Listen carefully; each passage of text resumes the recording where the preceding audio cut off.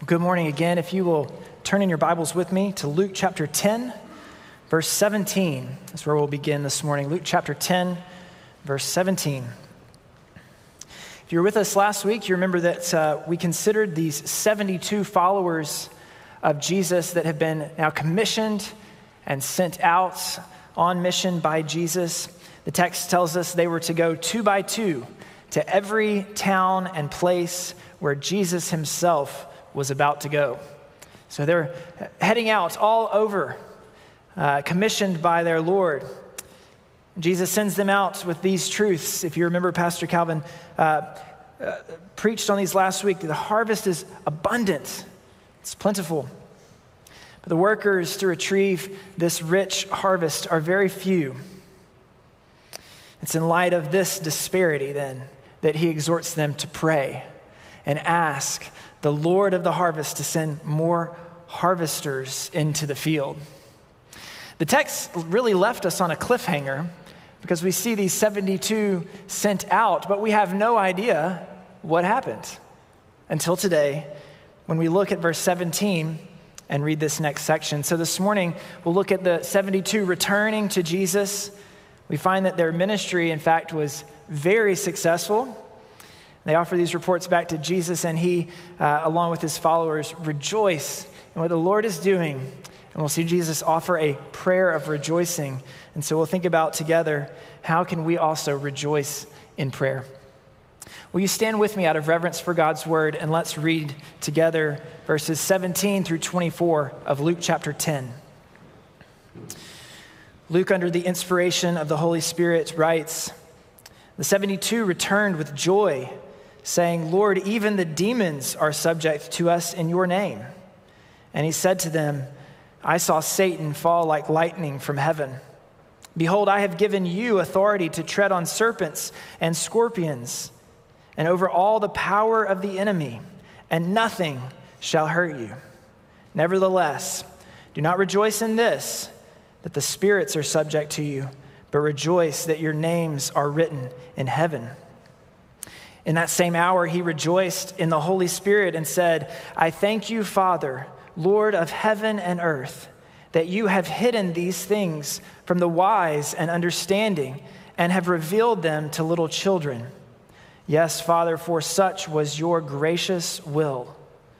All things have been handed over to me by my Father, and no one knows who the Son is except the Father, or who the Father is except the Son, and anyone to whom the Son chooses to reveal him.' Then turning to his disciples, he said privately, 'Blessed are the eyes that see what you see. For I tell you that many prophets and kings desired to see what you see and did not see it, and to hear what you hear and did not hear it.'" Let's pray together.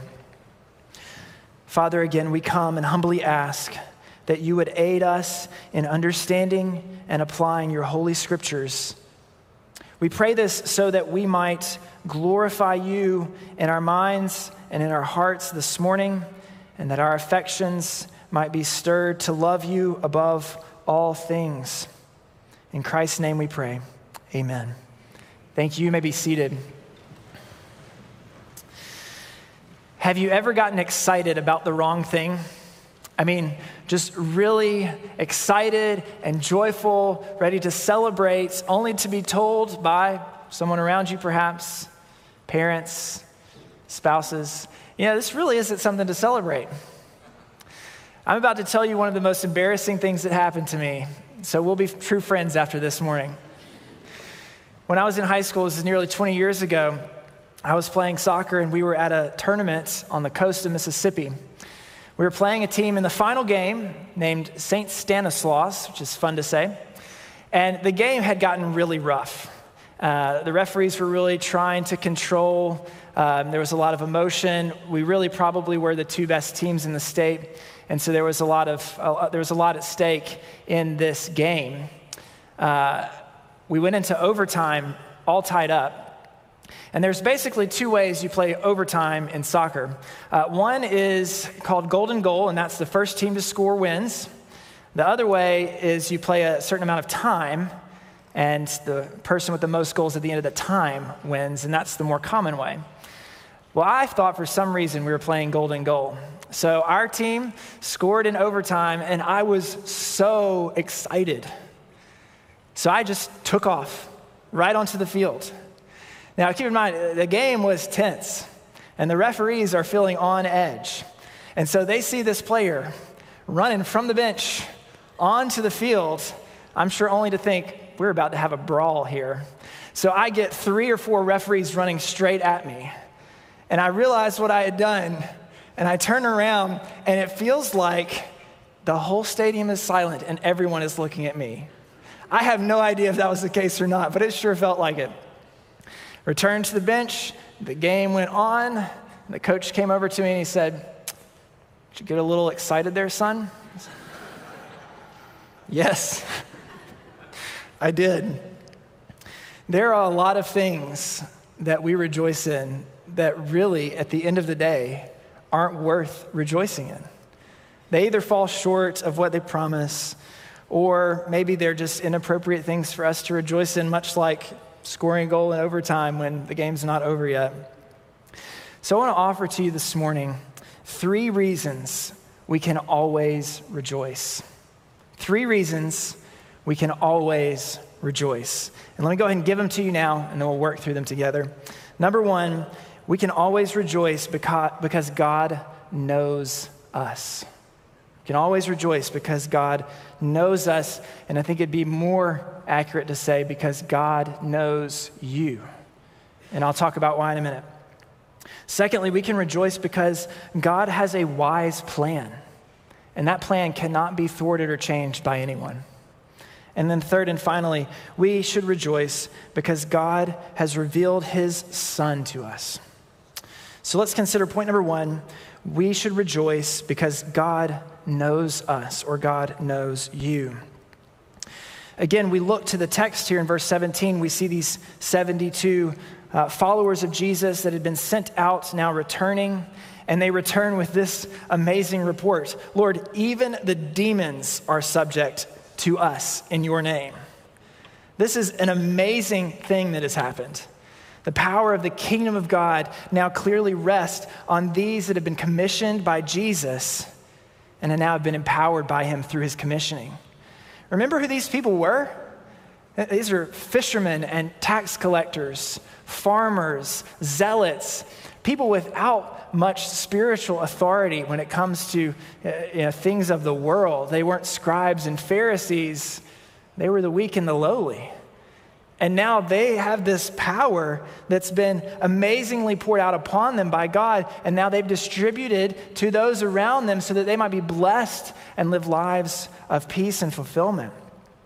Perhaps we could even consider this text as the first missionary movement.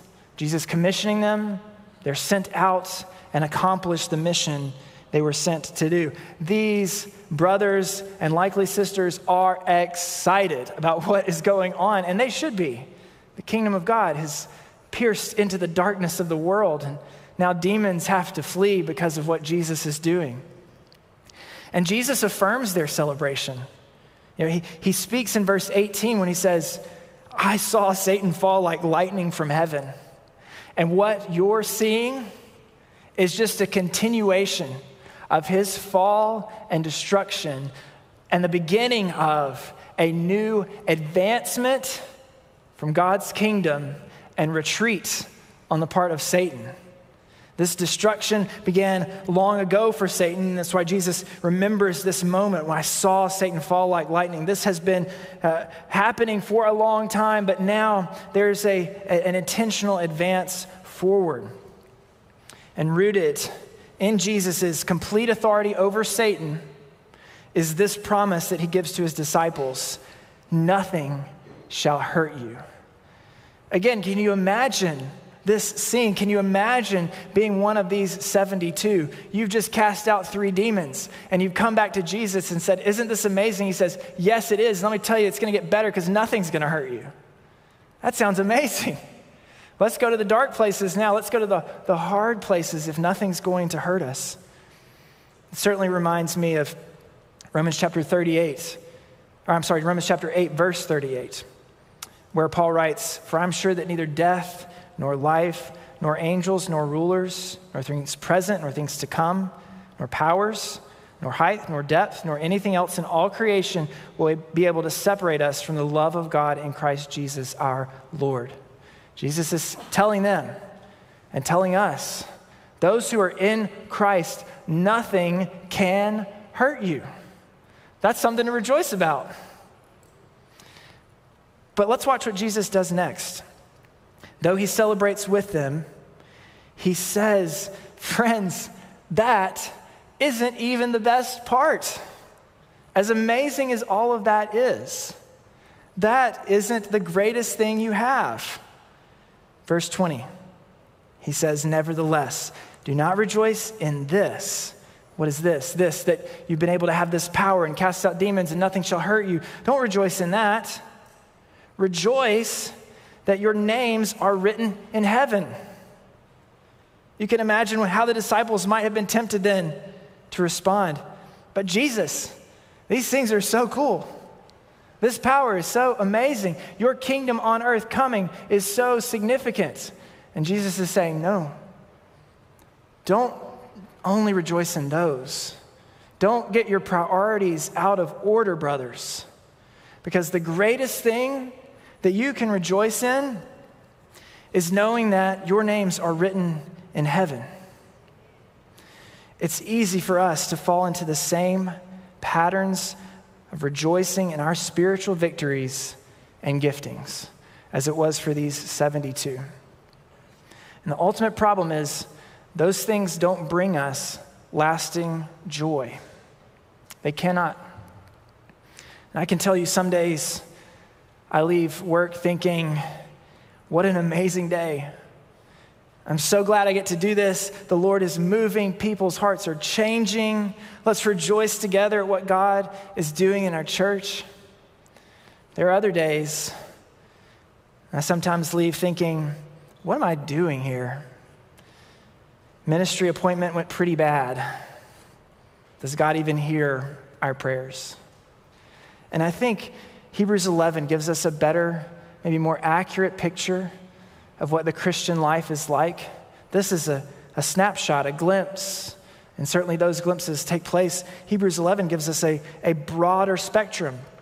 In verse 33, the writer to the Hebrews says, "Some who through faith conquered kingdoms," amazing, "enforced justice, obtained promises, stopped the mouths of lions, quenched the power of fire, escaped the edge of the sword, were made strong out of weakness, became mighty in war, put foreign armies to flight. Women received back their dead by resurrection." Sometimes days are like that. And sometimes days are like this. Some were tortured, refusing to accept release so that they might rise again to a better life. Others suffered mocking and flogging and even chains and imprisonment. They were stoned. They were sawn in two. They were killed. There are going to be moments in our lives of great spiritual victory, of great spiritual accomplishment. And Jesus is telling his disciples, in those moments, brothers, rejoice. But don't let that be the main place that you're finding your joy, that you're finding your source of rejoicing, because there will also come days that are difficult. There will also come days that are hard. The Christian life fluctuates between raising the dead and being sawn in two. And the only thing that remains constant is that your name is written in heaven. And that's where our rejoicing has to be. That's what he's telling his disciples here. Don't rejoice in this moment of success. Rejoice in something that is unchangeable. Rejoice in something that cannot be taken away from you. Jesus knows the reality of these fluctuating circumstances, and he's trying to give them hope. He's trying to give us hope this morning. in light of this personal nature, and I want to highlight this for you because it's important and encouraging. This is a personal aspect of our salvation, right? God has written your name. It's not First Baptist Church Jerusalem that he's entered into his book. It's not the churches of Galatia. It's not Bull Street Baptist Church. It is the names of individual people that he has written in his book. God saves individuals. He does not save groups of people. And so it may be this morning that you have placed your hope in your church membership. But God offers us no +1 invitations into the kingdom. There is no one who was written in the book of life, no one who was saved because they were members of a church. The only way someone gets to heaven, the only way someone knows God is by their name being written in his book. God's salvation is personal. And what joy that brings us, right? God knows my name, and he knows your name. And what greater joy can we have than the God of all creation knowing me? In 1996, Tommy Walker penned these simple words that say this very truth so explicitly. He knows my name. He knows my every thought. He sees each tear that falls, and he hears me when I call. God's salvation is not distant, a God in the heavens that is randomly picking some and not others. It is personal. He saves people, and he writes their names down in a glorious book that he keeps. What marvelous things these are. And so this leads us to a question. Does God know your name this morning? We're not dependent on church membership. We're not dependent on our mom or dad being Christians. None of that matters.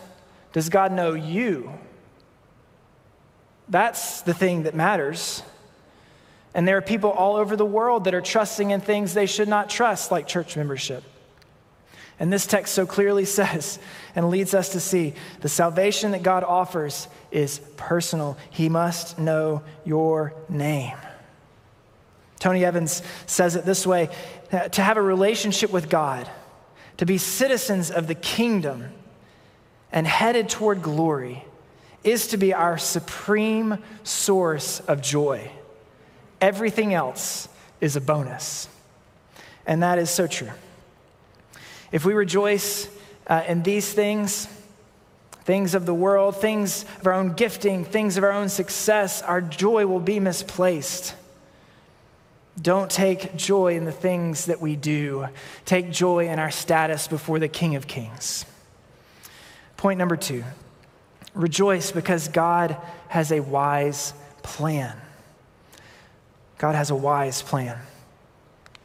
Jesus comes to the next paragraph here, and he's just made this huge statement, right? Rejoice that your names are written in heaven. And then how does Jesus respond to all of the things that are happening, to all of the rejoicing, to all of the success? He responds in prayer. And so we see in verse 21, in that same hour, Jesus rejoiced in the Holy Spirit and said, I thank you, Father, Lord of heaven and earth, that you have hidden these things from the wise and understanding and revealed them to little children. Jesus sees the success of the 72, offers this prayer with exceeding joy. And what is it specifically that he's rejoicing in? This wisdom of God. This wisdom of God that has hidden things from the wise and revealed them, in the text we see here, Jesus says, to little children. What's going on? Is this a moment when the scriptures point us to valuing certain attributes or certain statuses, children versus the wise? Perhaps, but I think more at the heart of it is an attitude of virtue, a humility. We think of the people that are wise of this world, the people with understanding. That understanding and that wisdom is often accompanied by a self-sufficiency, by a pridefulness. Compare that to little children, completely dependent on other people. It's this dependence that God is longing for us to have, this humility that comes to him and says, I need you. I don't have all the answers. I'm not wise. Praise the prayer of Solomon that says, Lord, give me wisdom because I can't do these things. I can't come to you on my own strength. I am weak. I'm lowly.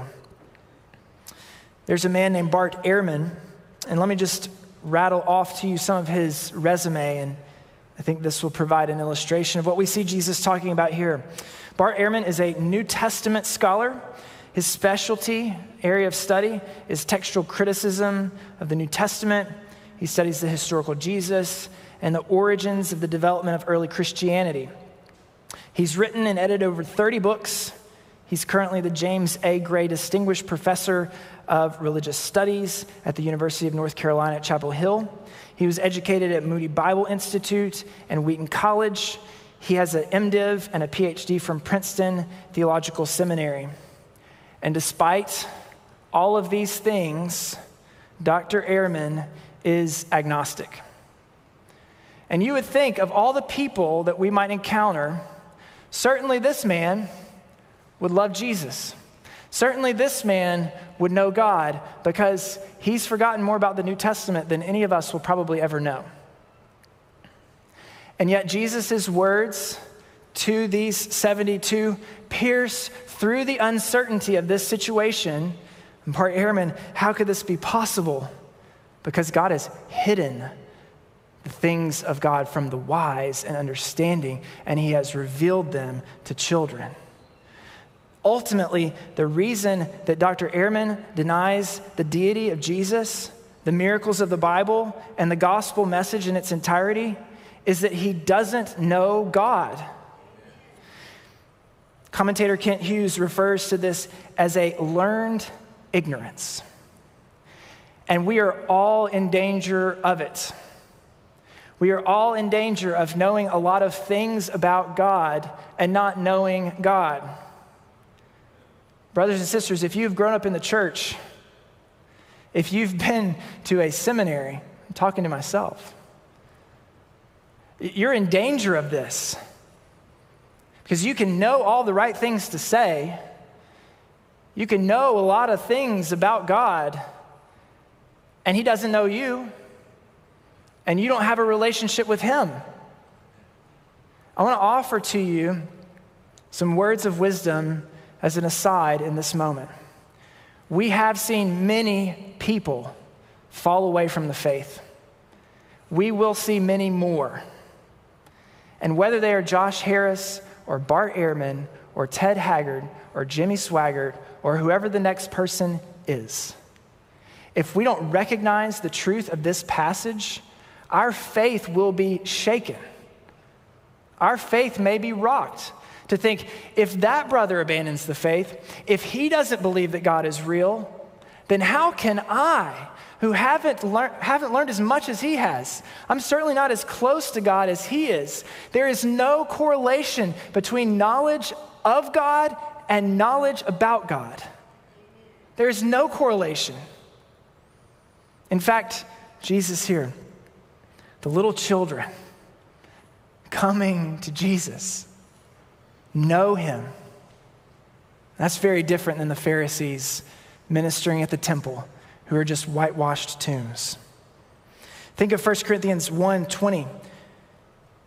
Where is the wise one of this age? Where is the scribe? Where is the debater? Has not God made foolish the wisdom of the world?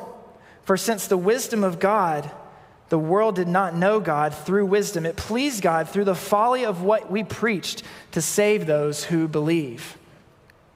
I love Acts 4:13 and thinking about this when Luke writes, now when they saw the boldness of Peter and John and perceived that they were uneducated, common men, they were astonished and they recognized that they had been with Jesus.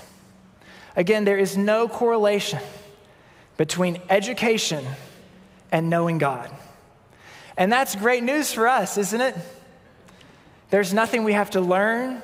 There's no degree we have to have. There's nothing we need to do except come to the Lord in humility as little children and pray that he would give us a relationship with him, knowledge of him, a growing fellowship and friendship.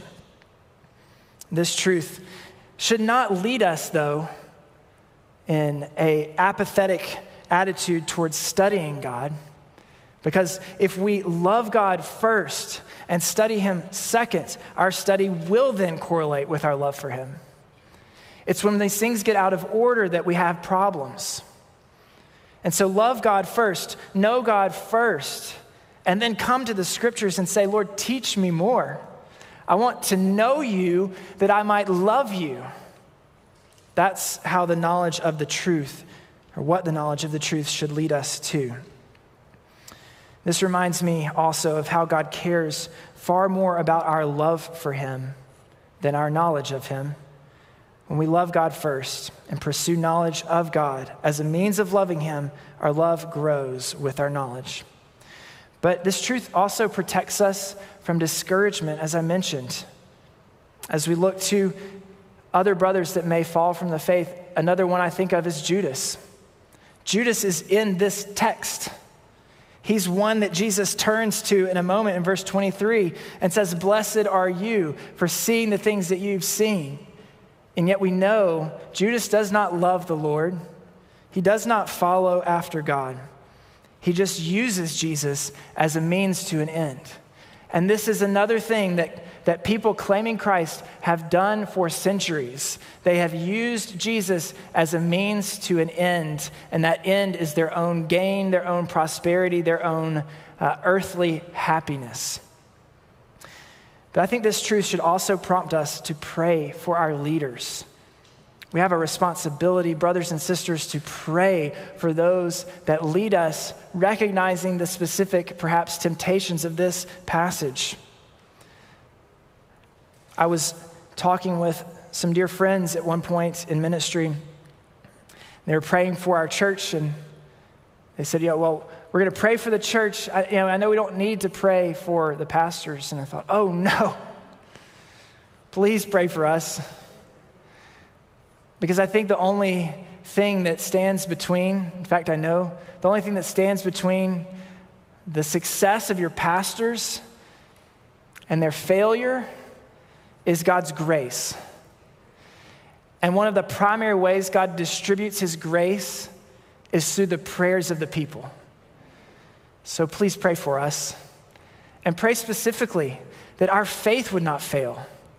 You may think and may assume, well, they're pastors and they've been to seminary and there's no chance of that. Please pray that our faith would not fail. Number 3, rejoice because God has revealed his Son. In verse 23, Jesus offers words that should remind us of the Beatitudes in Matthew's gospel. He says, "Blessed are the eyes that see what you have seen." This blessedness, this idea of being blessed is linked with the idea of grace and mercy being poured out upon these individual peoples. It's the same way in Matthew's gospel. And again, we think of these men, many of them tax collectors, sinners, zealots, fishermen. Jesus says next, "Many prophets and kings desired to see what you see and did not see it." Again, how amazing is this truth that you've been given grace to see things that even the prophets didn't see, that even King David didn't know. What are they seeing? What are they hearing? Well, I think Luke's intention is to say that it's everything that's happened up to this point in his gospel. They've seen the transfigured Lord Jesus. They've seen miracle and healing. They've seen his teaching. They've been with the Messiah. David longed for that. Isaiah longed for that. Abraham longed for that. And don't we too? In a sense, we see as the disciples see, because God has given to us his scripture. And so we know this Jesus, we know this Messiah, and yet we have not seen him with our eyes as these disciples saw him. Yesterday, we had a few mock trials at our house. We mostly put our cat on trial for doing, well, things that cats do. Whenever you think about trials, see them on TV, or perhaps you've been a jury member or you've participated at a mock trial, the evidence that an eyewitness brings is significant, isn't it? Of course, this is what they saw, their opinion of how things transpired. I think Spurgeon helps us to think about the difference between sight and faith as it relates to our own Christian life. He says, sight is generally regarded by men to be the surest of all of our faculties. If we see a thing, there it is, there is no questioning it. Now, faith has this certifying power in a much higher degree. For the faith which is of the operation of God and which distinguishes his own elect is infallible. And so what we see may deceive us. What Spurgeon is saying and what Jesus is saying is there is a faith that is immutable. There is a faith that is free of error as the Holy Spirit informs it. And that's what we need to have. Certainly we long to see Jesus as these disciples did. And wrapped up in this longing, I know, is a desire to see things of this world, the sufferings, come to an end, because we recognize once we see him, he will judge all things with perfect righteousness. But there is also a blessedness for those who have not seen him. John writes about it in his gospel. In the words of Jesus, he says, "Have you believed because you have seen me? Blessed are those who have not seen me, yet have believed." There's a blessing coming for us, brothers and sisters. There is a blessing coming for us that have faith now in an unseen Lord Jesus Christ. A blessing that we will further inherit when we do see him face to face. Yet while we wait for that moment, we see him in the Bible. And there may come times, there may come circumstances when you say to yourself, I just want to see Jesus. And I would implore you, look to his word. Because this is exactly where we find him. He is the word, John tells us. He is the word. That soccer game I told you about at the beginning of our sermon now so long ago, I'm happy to tell you, we did win the game. Finished first in the tournament. And we were all so excited that weekend. In the moments of the greatest excitement, it really seemed eternal. It seemed to never end. Yet, I can tell you 20 years later, I've told you all I remember about that day. The promises of joy that we have in this life are often fleeting. Yet, these three things we've considered today offer us a place to find joy, a fuel for rejoicing that cannot be taken away from us. Our names are written in heaven. God has a plan, and it is sure and good. We have seen Jesus through his word, and we will see him again. I mentioned earlier as well some of the people I've known the last week that have struggled with COVID-19. And there does seem to be a weariness, not just for me, but I think for all of us, even for our culture at large. In fact, I was listening to an interview of Russell Moore who said the last 2 years, it just feels like the whole world has gone through a nervous breakdown. And I think that's probably right to some extent. And I have no idea what kinds of pressures you may be bearing today, what kinds of fears or anxieties, and maybe you don't either. But I know that there are these things that we've considered this morning that we can look to in these moments of great difficulty and trust that we will have a place to rejoice. Nothing can take these things away from us. No matter what kinds of suffering or trial or temptation we have to endure, our rejoicing, our joy can endure because it's not dependent on these things that change. It rests on the eternal, unchangeable God of the universe. I'd like to offer you a couple more thoughts as we come to the end of our sermon today. Notice how Jesus responds in moments of rejoicing. When Jesus is filled with joy, in verse 21, Jesus prays. And I wonder how often it is that as we have moments of joy and rejoicing, how often is it that we think, it's time to pray? I find that it's usually times of suffering and sorrow. You know, when someone may come to me and say, I'm really struggling with this. Okay, well, let's pray. Or maybe in my own life, you know, Lord, I feel weak this morning. Let's pray. But Jesus is modeling for us something else. In the moments of rejoicing, go to the Lord in prayer. Are you having the best week? Have you had spiritual victory over sin? Have you shared the gospel with someone and it went well? Amen. Rejoice in prayer. Rejoice in prayer. And through that prayer, we worship the Lord. It may be today that you're with us this morning and you have never been to church before. Or maybe you have and you don't know what it's like to have a relationship with Jesus. The joys that we've talked about this morning really aren't appealing to you at all.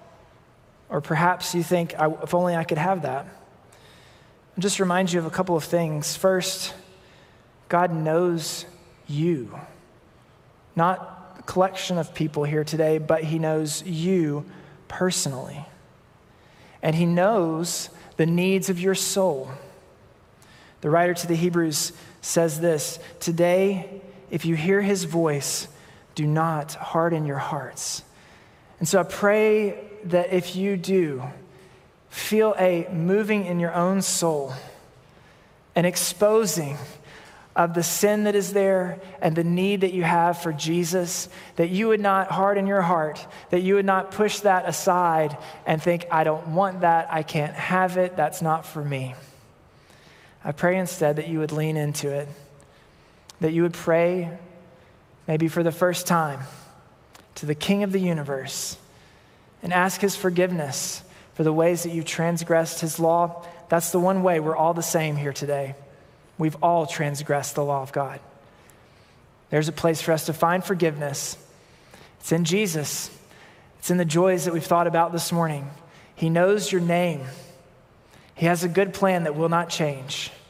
And he's revealed his Son to us that we might be saved. Let's pray together. Father, we ask this morning that you would help us to rejoice in the joys that our brother Luke has brought to us today through this text. Lord, what great hope there is for us as we think about you, a personal God who know us by name. You know us more intimately than anyone ever could. We thank you that you have good plans, that you have a good plan that's been established from the beginning of time and you are accomplishing that, but you also have good plans for us personally. We thank you that you have revealed your Son to us, and we recognize that there have been men and women long ago that longed to know his name, that longed to hear the stories, that longed to know how would God accomplish his plan of redemption. And we stand and sit today as a people that rejoice in a crucified and risen Lord Jesus Christ. It's upon him that we place our faith. It's upon him that we find our joy. It's upon these truths that we rejoice this morning and thank you that you have been so kind to us. We pray this in Jesus' name. Amen.